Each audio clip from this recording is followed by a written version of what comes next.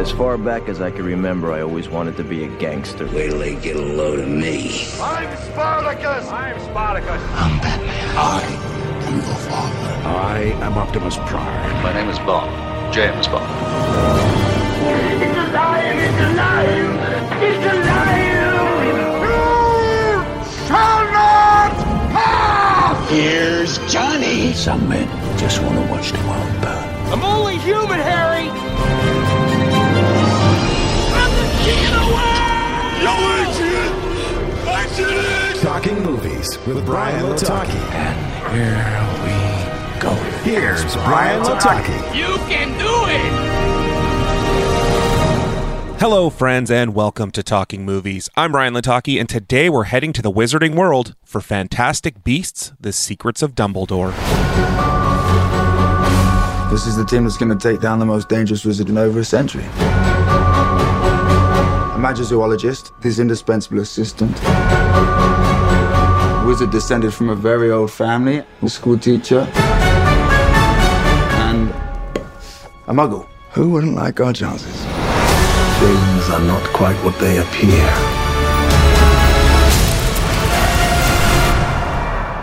Correct. 3 points to Hufflepuff.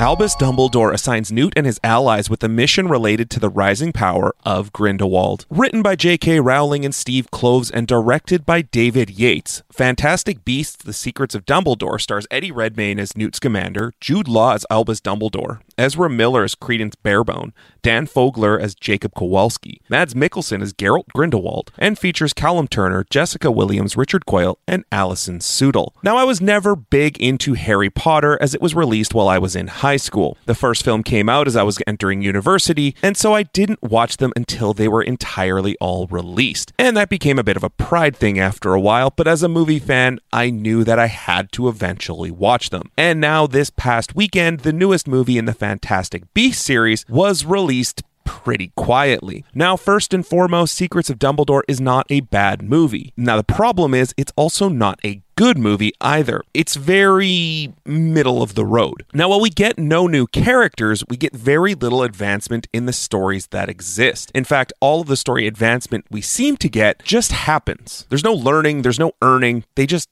get it. These movies seem to have lost their charm, and maybe it's just because Harry Potter had such a high note that it's going to be difficult to recreate that magic. Pun fully intended. You're a wizard, Harry. Now, for some context, Fantastic Beasts was designed as a three-movie series that would follow Newt Scamander as he helped characters that we know and love from the Harry Potter series. It was announced after the release of the second film, The Crimes of Grindelwald, that the series would now become 5 movies. But after all of that, we're looking at the smallest earning Wizarding World film that was plagued with a number of controversies. We had the J.K. Rowling saga, we had the Johnny Depp situation, and now everything going on with Ezra Miller. It's really starting to seem like we may not see the 5 films, but this movie certainly left the door open for a 4th. Now, the acting in this movie isn't terrible, with all the actors seemingly enjoying reprising their roles, but nobody was really a shining star. The magic was present, but there was nothing exciting. Of course, there's new beasts, but they're not all that fantastic. Truthfully, this movie was just very meh. But if you're a fan of this series, you're going to watch this movie anyways, as it does advance the overarching story. But there's not one scene that's popping into my head as the best, and that's pretty sad for a 142-minute runtime. I will say that I did enjoy Mads Mikkelsen's version of Grindelwald better than Johnny Depp's, and that's a big step up in my opinion. I give Fantastic Beasts: The Secrets of Dumbledore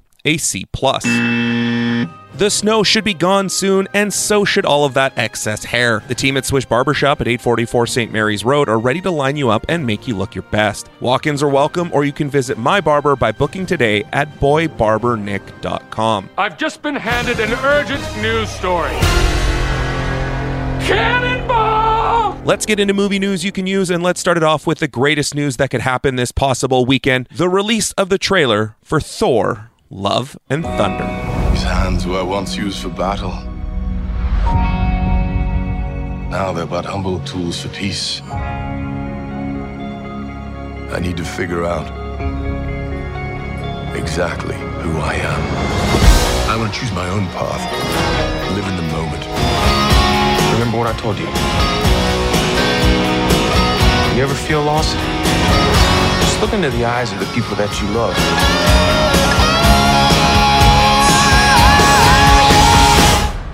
Not me. What? Just listening.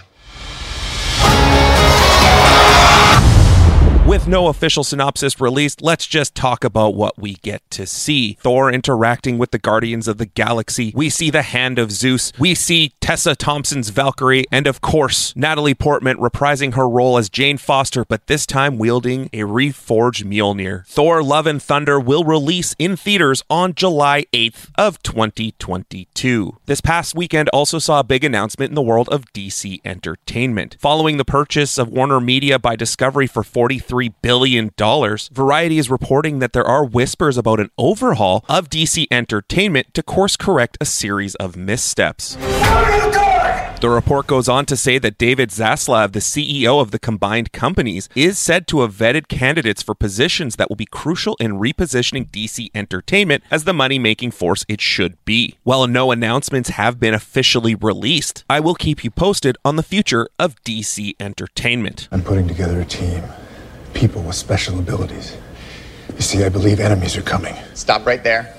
I'm in. In other news, it was announced that writer Takashi Dosher has signed on to write the screenplay for Chad Stahelski's upcoming Ghost of Tsushima movie, which is based on the popular PlayStation video game. While no official synopsis has been released for the film, the video game synopsis goes like this. The year is 1274. Samurai warriors are the legendary defenders of Japan until the fearsome Mongol Empire invades the island of Tsushima, wreaking havoc and conquering the local population. As one of the last surviving samurai, Jin Sakai, you rise from the ashes to fight back, but honorable tactics won't lead you to victory. You must move beyond your samurai traditions to forge a new way of fighting, the way of the Ghost, as you wage an unconventional war for the freedom of Japan. Ghost of Tsushima will be the second film released under the Sony Pictures PlayStation Productions flag after Uncharted grossed over $383 million at the worldwide box office. They also have a number of television projects in development, which includes the Last of Us series for HBO, as well as Twisted Metal starring Anthony Mackie, and are working on developing a God of War series as well. Anger can be a weapon.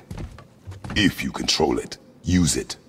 You clearly cannot. In casting news, it was announced that Salma Hayek has signed on to join the production of Magic Mike 3. But I think I see a lot of lawbreakers up in this house tonight. While plot details are being kept under wraps, we do know that the project is called Magic Mike's Last Dance, serving as the final film in the trilogy, and will release exclusively on HBO Max. It was also announced this past weekend that Sony Pictures' upcoming project The Man from Toronto, starring Kevin Hart and Woody Harrelson, will no longer hit theaters in August as it was purchased by Netflix. The story revolves around a case of mistaken identity after the world's deadliest assassin, known as the Man from Toronto, played by Woody Harrelson, and a stranger, played by Kevin Hart, run into each other at an Airbnb. Chaos soon follows as the assassin's world comes crashing down on Kevin Hart. The move over to Netflix should not come as a huge surprise, as it does fall under the streaming service's exclusive deal with Sony. Netflix had made a pact for the rights to Sony's Pay One post-theatrical window last year, and included a first-look arrangement that would let Sony make movies exclusively for streaming.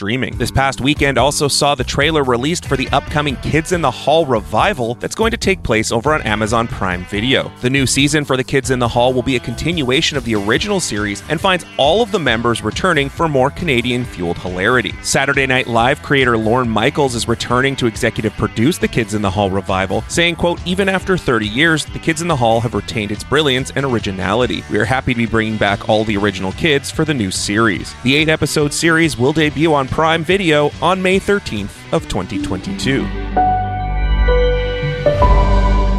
Prime also announced that they're developing a series around the Great Canadian Maple Heist that will be produced by Jamie Lee Curtis. The Sticky revolves around Ruth Clark, a rugged, supremely competent middle-aged Canadian maple syrup farmer who's had it with being hemmed in by the polite bureaucratic conventions native to her country's identity. With the help of Remy Bouchard, a pint-sized local blockhead, and an aging Mike Byrne, a low-level mobster, Ruth changes her fate and transforms the future of her community with the theft of millions of dollars worth of maple syrup. The actual heist saw $18 million worth of Quebec's national maple syrup, which is more than 70% of the global maple syrup supply stolen. Over at HBO Max, it was announced that KJ Apa and Isabel May will soon be joining the DC universe as they're signed on to star in the Wonder Twins movie. Apa will play Zan, and May will portray Jaina, the titular Wonder Twins. The movie is written and directed by Adam Steichel, who served as a writer on Rampage, Scoob, as well as the upcoming Black Adam movie. The Wonder Twins first appeared in Hanna-Barbera's animated series The All-New Super Friends Hour in 1977, and went on to join the larger DC universe. Plot details about the film are being kept under wraps, but it is being described as a more comedic film. As the Series 24 recently celebrated its 20th anniversary, it was announced that Kiefer Sutherland would be willing to reprise his role as Jack Bauer if he were asked. During a recent interview with GQ, Sutherland said, quote, "I miss it. It was an incredible experience. I've learned that you're better off not to be definitive about your answer of whether you will do something or not do something. I love playing that character. I do believe the story is unresolved. If something were to be written that made sense to me and that I thought was going to contribute to the franchise, then I would be behind it, even if my participation in that would be limited." The last 24 project was 24 Legacy, a spin-off series starring Corey Hawkins that only lasted a single season. You must be Ted. Yeah, I'm Ted. This is my buddy John. Do you mind if I ask how old you are? I'm 26. What, is there a problem? Well, I just don't want my lawyer singing Frozen songs during the opening arguments. It was also announced that a Ted TV series following the live-action foul-mouthed teddy bear is currently in production. Peacock has announced that Seth MacFarlane will be reprising his role as the foul-mouthed fuzzball, and that Georgia Wiggum, Max Burkholder, and Scott Grimes have also signed on to join. In addition to voicing Ted, MacFarlane will also direct, co-showrun, and executive produce all series episodes. The TV series will take place in 1993, when the teddy bear's moment of fame has passed, leaving him living with his best friend, 16-year-old John Bennett, who lives in a working-class Boston home with his parents and cousin. Ted may not be the best influence on John, but Ted's willing to go out on a limb to help his friend and his family when it comes right down to it. Meanwhile, Apple TV Plus has confirmed that they are working on a sequel for Tom Hanks's Greyhound. Greyhound told a thrilling story inspired by actual events from the Battle of the Atlantic based on The Good Shepherd by C.S. Forrester. Tom Hanks starred as Ernest Krause, a first-time captain who leads a convoy of Allied ships carrying thousands of soldiers across the treacherous waters of the Black Pit to the front lines of World War II. With no air cover or protection for 5 days, Captain Krause and his convoy battled the surrounding enemy Nazi U-boats to give Allies a chance to win the war. And finally, we once again end on sad news. It was announced this past week that Gilbert Gottfried, comedian and podcaster and star of Aladdin, has passed away at the age of 67, battling a long illness. I can't take it anymore! If I gotta choke down on one more of those moldy, disgusting crackers, bam! Whack! Calm yourself, Gottfried was an icon of comedy and was known for his crass commentary, penetrating voice, and hyperactive demeanor as he delivered jokes at a rapid pace. In addition to voicing Iago in Disney's Aladdin, Gottfried voiced Digit in PBS Kids' Cyber Chase and the lovable Aflac Duck in the commercials for the insurance company. Two incredible pieces of his career that I recommend you check out are Gilbert Reads 50 Shades of Grey and Gilbert Reads the lyrics to Cardi B's WAP. Yeah, you with some wet ass shit. Bring a bucket and a mop. That's it for this episode of Talking Movies. Follow me on social media at Talking Movies PC and download full-length episodes on all of your favorite podcast platforms. And as always, memory is everything. Without it, we are blind. Without it, we leave the fate of our world to chance.